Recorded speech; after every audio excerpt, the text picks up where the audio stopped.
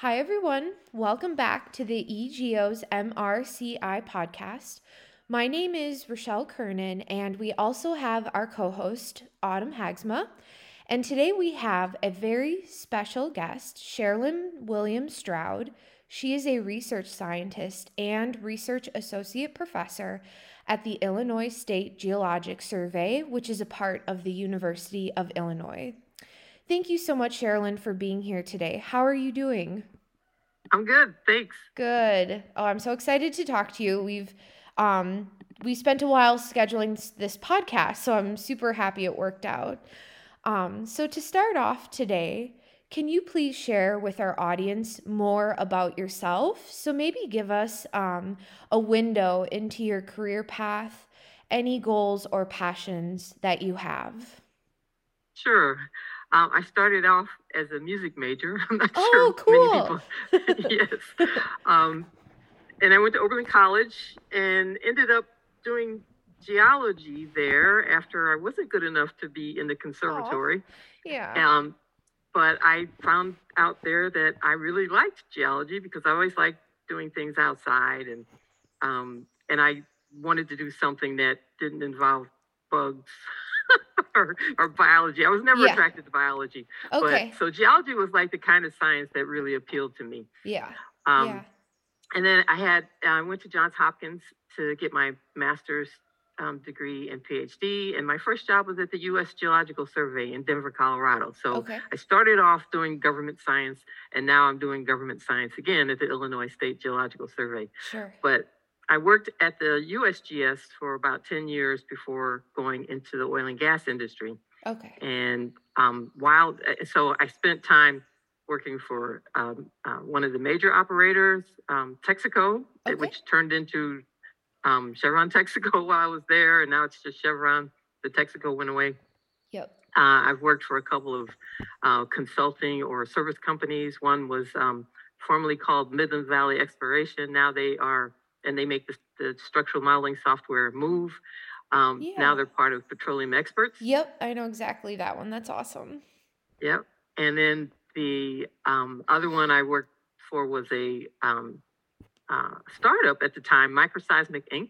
Okay. And at Microseismic Inc., they developed a method of monitoring hydraulic fracturing from the surface, Wow. which I thought was pretty cool. Yep. I was the first geologist that worked there. They were a bunch of geophysicists when I joined. Sure.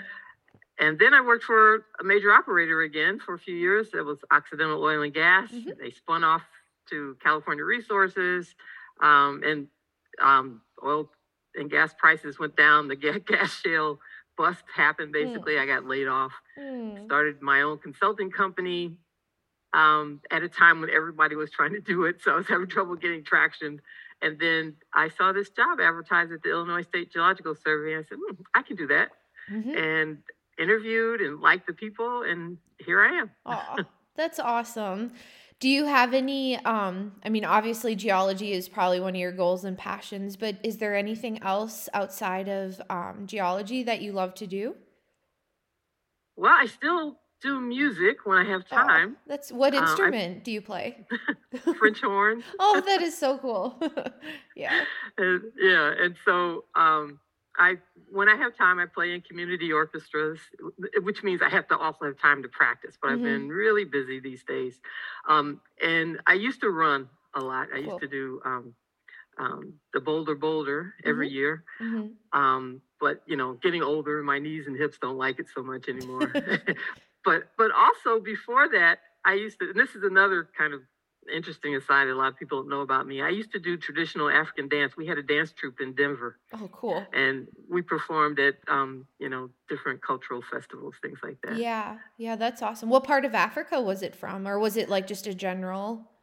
It was different dances from different countries, but Okay. mostly from the Ivory Coast, because Oh, okay. the dance mistress, um, a young blonde um, from um, from Colorado, just really loved the dance form, and she lived in the Ivory Coast. She moved to live in the Ivory Coast. I think she lived there for, I don't remember, it was 4 to 6 months, just to interact with the people and learn the dances, right? Yeah. So she came back and taught us all of the dances that she knew, traditional African dance, mostly in the style that she learned at the Ivory Coast. But there were a few dances that we did that were sort of Nigerian dance styles as well. Cool. That's so awesome.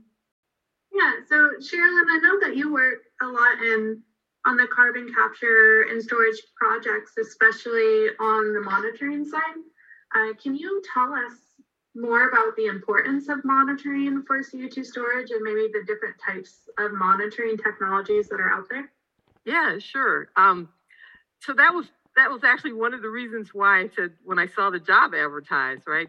They're one of the things that we monitor when you inject fluids. There's always some chance that you may cause seismicity, right? So if you are familiar with wastewater injection, that has become a big deal, right? So wastewater injection has been associated with large earthquakes, damaging earthquakes, not just felt earthquakes, but damaging earthquakes. So in Oklahoma, they've had earthquakes above magnitude 5, and that caused some damage to buildings. Generally, if it's above magnitude 3, you can feel them, and then they, if they don't cause damage, then they're still sort of nuisance. They have nuisance value, and the monitoring, because they monitored for induced seismicity, which is sort of my area of expertise, interpreting induced seismicity.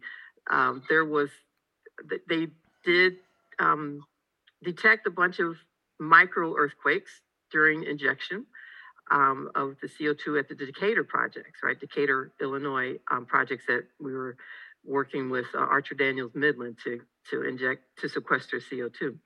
So, but those were all micro earthquakes. The biggest earthquake, depending on how you calculate the magnitude, was 1.5, to 1.2 to 1.5, and for that one, you want to make sure that you monitor so that you make sure that your injection for earthquakes, you make sure that your injection doesn't lead to large, for instance, felt earthquakes or to damaging earthquakes. So that's one reason to monitor, and that kind of monitoring should be continuous.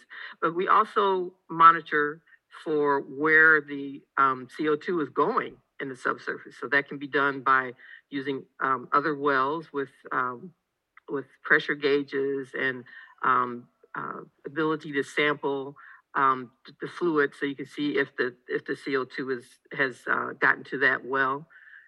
That's a more expensive way to monitor chemically, and there are some research methods that are being developed now that where we may be able to tell where the CO2 actually is based on the electromagnetic response. So those two things in the subsurface are important for monitoring, because you want to make sure your CO2 doesn't leak out. Yep. And you want to make sure that your CO2 doesn't cause concerning seismicity. And you also monitor at the surface, right? So you want to make sure that there's nothing leaking in your infrastructure and nothing coming up to the surface. Even just leaking, it could leak up out of your reservoir, but if it got all the way up to the surface, that would be pretty serious too. So you have to have monitoring in place to make sure it's not coming up to the surface. Mm-hmm. Okay, so could you please tell us how often should a storage project be monitored? I mean, is this something that's ongoing, or do you just do it like once a month, or how many times does it need to be monitored, or for how long? Yeah, that's a good question. So I think the idea is that you monitor it for as long as you're injecting, and then for a few decades after. Okay. Right?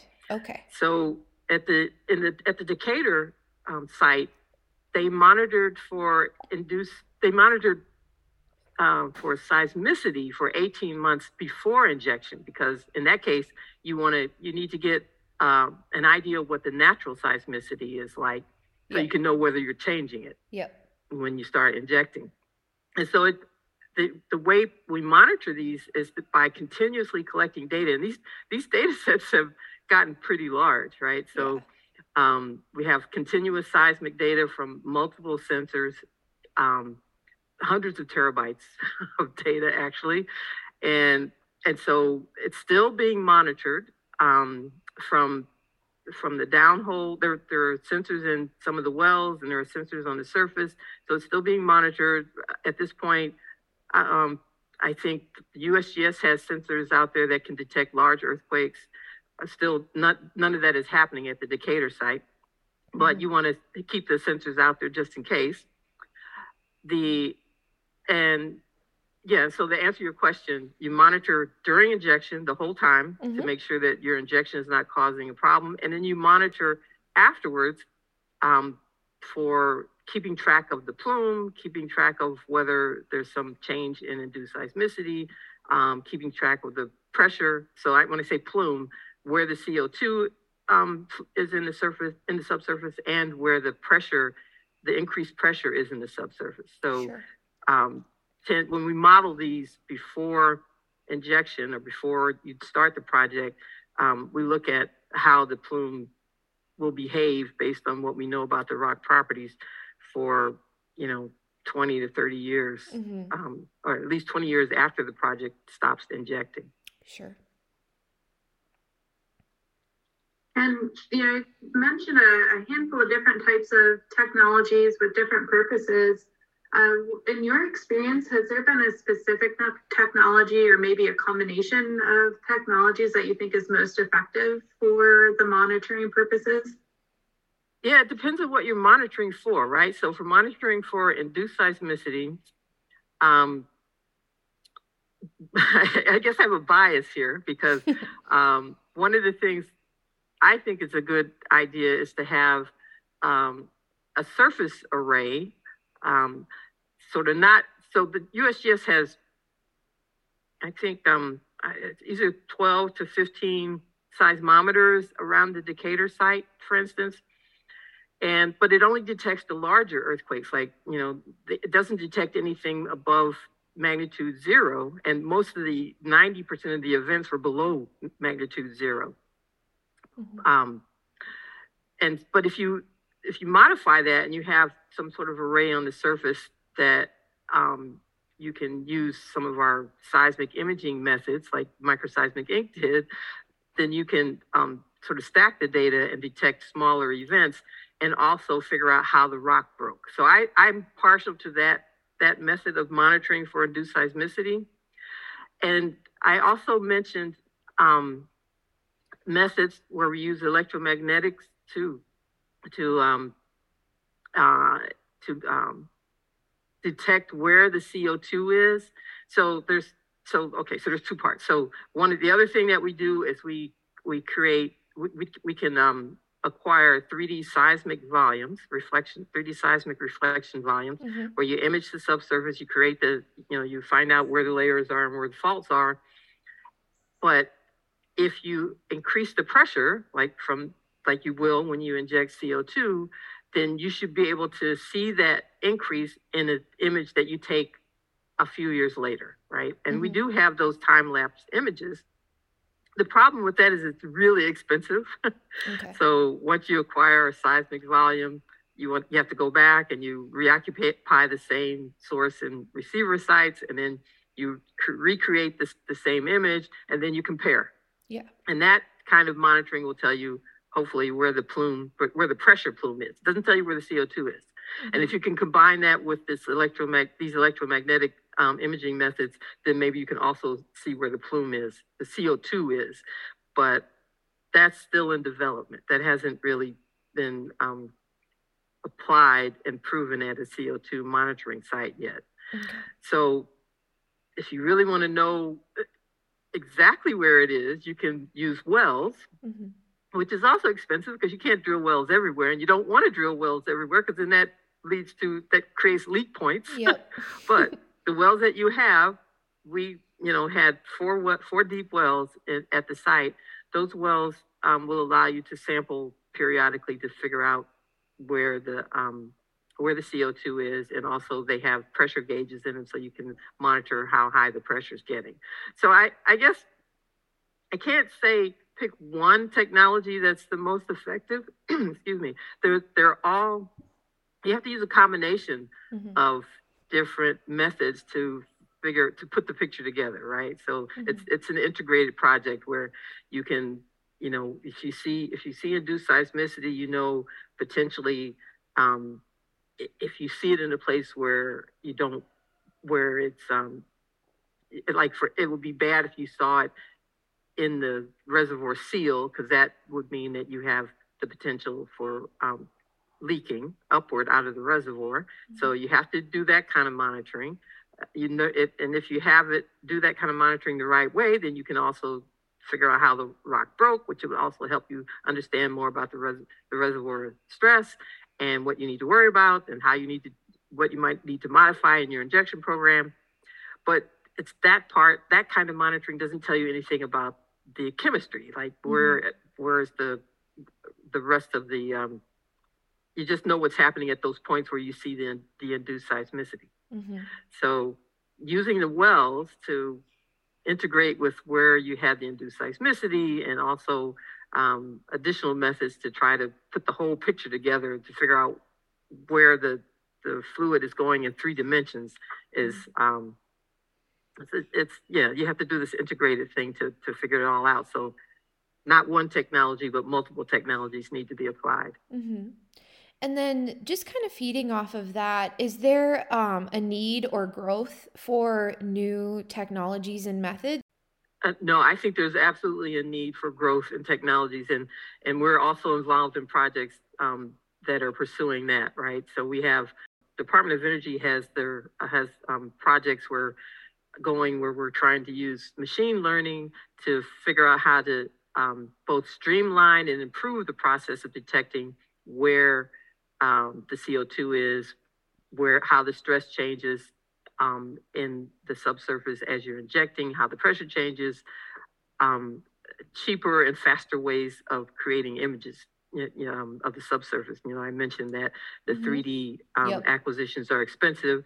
They take a long time to process. So some of some of the methods that are being developed are to try to accelerate that, as well as figure out how to do it with less sensors. Okay. So it's so that you can do it more often and for less money. Yep. And I'm going to steer us away from CCUS and monitoring and focus on some of your other really exciting projects that are inspirational. You were recently featured in a book called Everyday Superheroes, which is a children's book to highlight women in energy careers. Can you tell us more about the book and your experience being featured? Yes, I'd love to tell you about this book. This is like one of the most fun things I've ever been involved in my professional career. The author, Erin Twomley, has put together a series of books of women in STEM. And the first one was STEM in general. And then she wanted to do a second one, Women in STEM Energy Careers. And so that's the one that I'm in. And there are 34 women profiled in this book, and various types of things that have to do with energy. So there's engineers, there's a lot of engineers in there. There are people working in oil and gas. There are people working in electricity grid. There are people who are working in geothermal. It's a really cool book. I mean, it's so, and the thing that's really fun about it is I have my own avatar now. Like they drew a picture. They have an artist that's working on this who drew a picture of everybody that's in the book. So there's no photographs in this book. There's all these really cute avatars that we have showing us, where the artist shows us sort of in a work environment, right? Yeah. And then and I have this little pin, a button that says Everyday Superhero that I wear around. And I went to Houston for the image meeting recently, and when I was checking my bag, the guy that was checking my bag asked me what it meant. So I said, well, he said, what, you're a superhero? I said, yes, I'm a superhero. And so I said, I'm in a book. And he said, it's a children's book aimed at grade school kids. And you can buy it. I think he might have asked me, can I buy this book? And so I told him where I could buy it, and he looked it up. He said, I'm going to get this book. So I just love it when we have these kind of interactions because one of the things, okay, you asked me about my other passions. I want everybody to have excitement about science, right? Yeah. You don't have to be a scientist, but I just think that a natural curiosity that kids have should be nurtured. And this kind of book, I think, helps do that. And when people get excited about it for whatever reason, just because they saw my button, that really, I get a kick out of that. And so, that's a really cool thing. And it's so important to show the many faces of energy and STEM careers.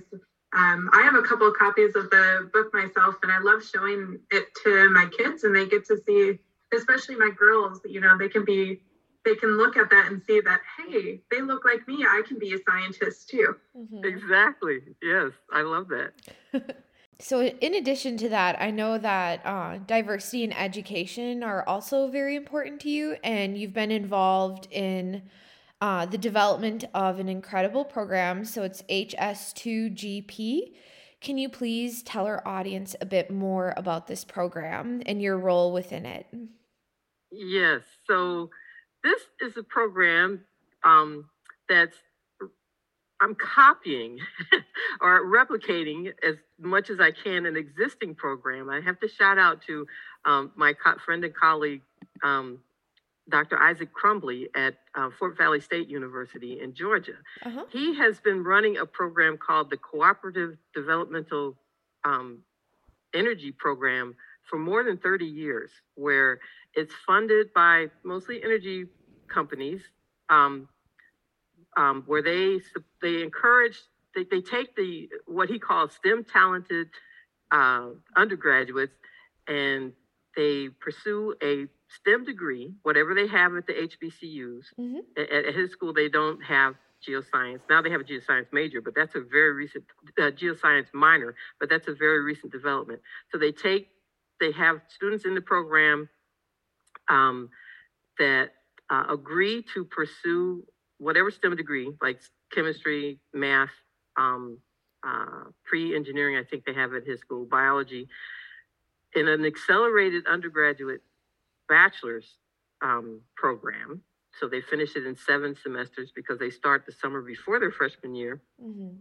And then they go on to a second school, and this will be a predominantly white institution because that's where all the geoscience programs are, and they get a geoscience degree. His program started off as a double bachelor's degree, so they'd have 3 years to do the first STEM degree from the HBCU, and then the 2 years to get the geoscience degree from the PWI, the predominantly white institution. And for those of you who don't know, HBCU is historically Black colleges and universities. Okay. I always forget, people don't always know what that is. Mm-hmm. And so I was looking at Dr. Crumbly's program and saying, like, this is the way that we can increase the numbers of African Americans in geoscience, because geoscience, African Americans are the worst represented in geoscience of all the STEM fields, right? Oh, wow. So there's some, less than 1% of us when we're, 12% of the population. So, and in STEM in general, African Americans are underrepresented, but geoscience is worse. So I decided I wanted to do something to help change that. Mm-hmm. And so we put together this working group that it grew a lot bigger than what I originally intended it to be, because originally I was just going to copy Dr. Crumbly's program, which is one school and one HBCU and several PWIs. And we ended up with 3 HBCUs and 6 PWIs and 4 state geological surveys. So it's a fairly big program so far. And at this point, we have all of the structure in place, how we're going to run it, and what the students will be expected to do, ready contracts that we can use for the students to sign for how they're going to work their way through the program. The curriculum is we've decided on the curriculum. Mm-hmm. And we're sort of in the fundraising. Cool. I shouldn't say sort of. We are in the fundraising phase for the program. Yeah. And I have to thank. I'm going to go ahead and thank Occidental Oil and Gas at this point because they've already committed some funding to the program, which is great. And we want to get more partners because our idea is we don't want the students to feel alone at each HBCU. So there's 3 HBCUs. So we want to have at least 2 students at each HBCU in the first year when we start the program. Awesome. And we're also recruiting right now from HBCUs and community colleges to have some students starting in the program this coming summer, 2023. So along those lines, then, do you have any current needs to help support the growth of this program? Yes, money. That's the main thing. I mean, it was so funny because I started thinking about why there's so few African Americans in geoscience, and I didn't attend an HBCU, but right now there are no HBCUs that have a geoscience major. Oh, right? Wow. Okay. So that's part of the problem. But Fort Valley State University in the last few months got approval to offer a geoscience minor. So they're making progress with introducing African Americans to the potential to be a geoscientist. But our needs right now are, the reason that program works is because the students that are in the program are on full scholarship, right? So I think that, and the way I'm going forward with this is we want students to be enticed to choose geoscience because it's something they may not be familiar with. And once you get into the field, it means going to places that you may not have thought of going because you hadn't been exposed to geoscience. A lot of people who are geoscientists today were like me. They discovered it in college, right? They took a geology course and say, hey, this is pretty cool. So, went further and ended up being a geologist if you didn't have one in your family. And if there's no geoscience program at an HBCU, that possibility doesn't exist. So we have to entice people to want to do this, first of all, to get them to agree to try to do their bachelor's degree in 3 years, and then commit to another 2 or 3 years to get a master's degree at a different school. So the enticement, I think, is first of all, is the fact that you get a full ride if you get accepted to the program. And the other part is access to internships. So the companies that we are trying to get to partner with us on this will not only would like to have them fund the program, but we also want them to provide internships to the students. And this is the part that we're copying exactly from the CDEP, Cooperative Developmental Energy Program at Fort Valley State.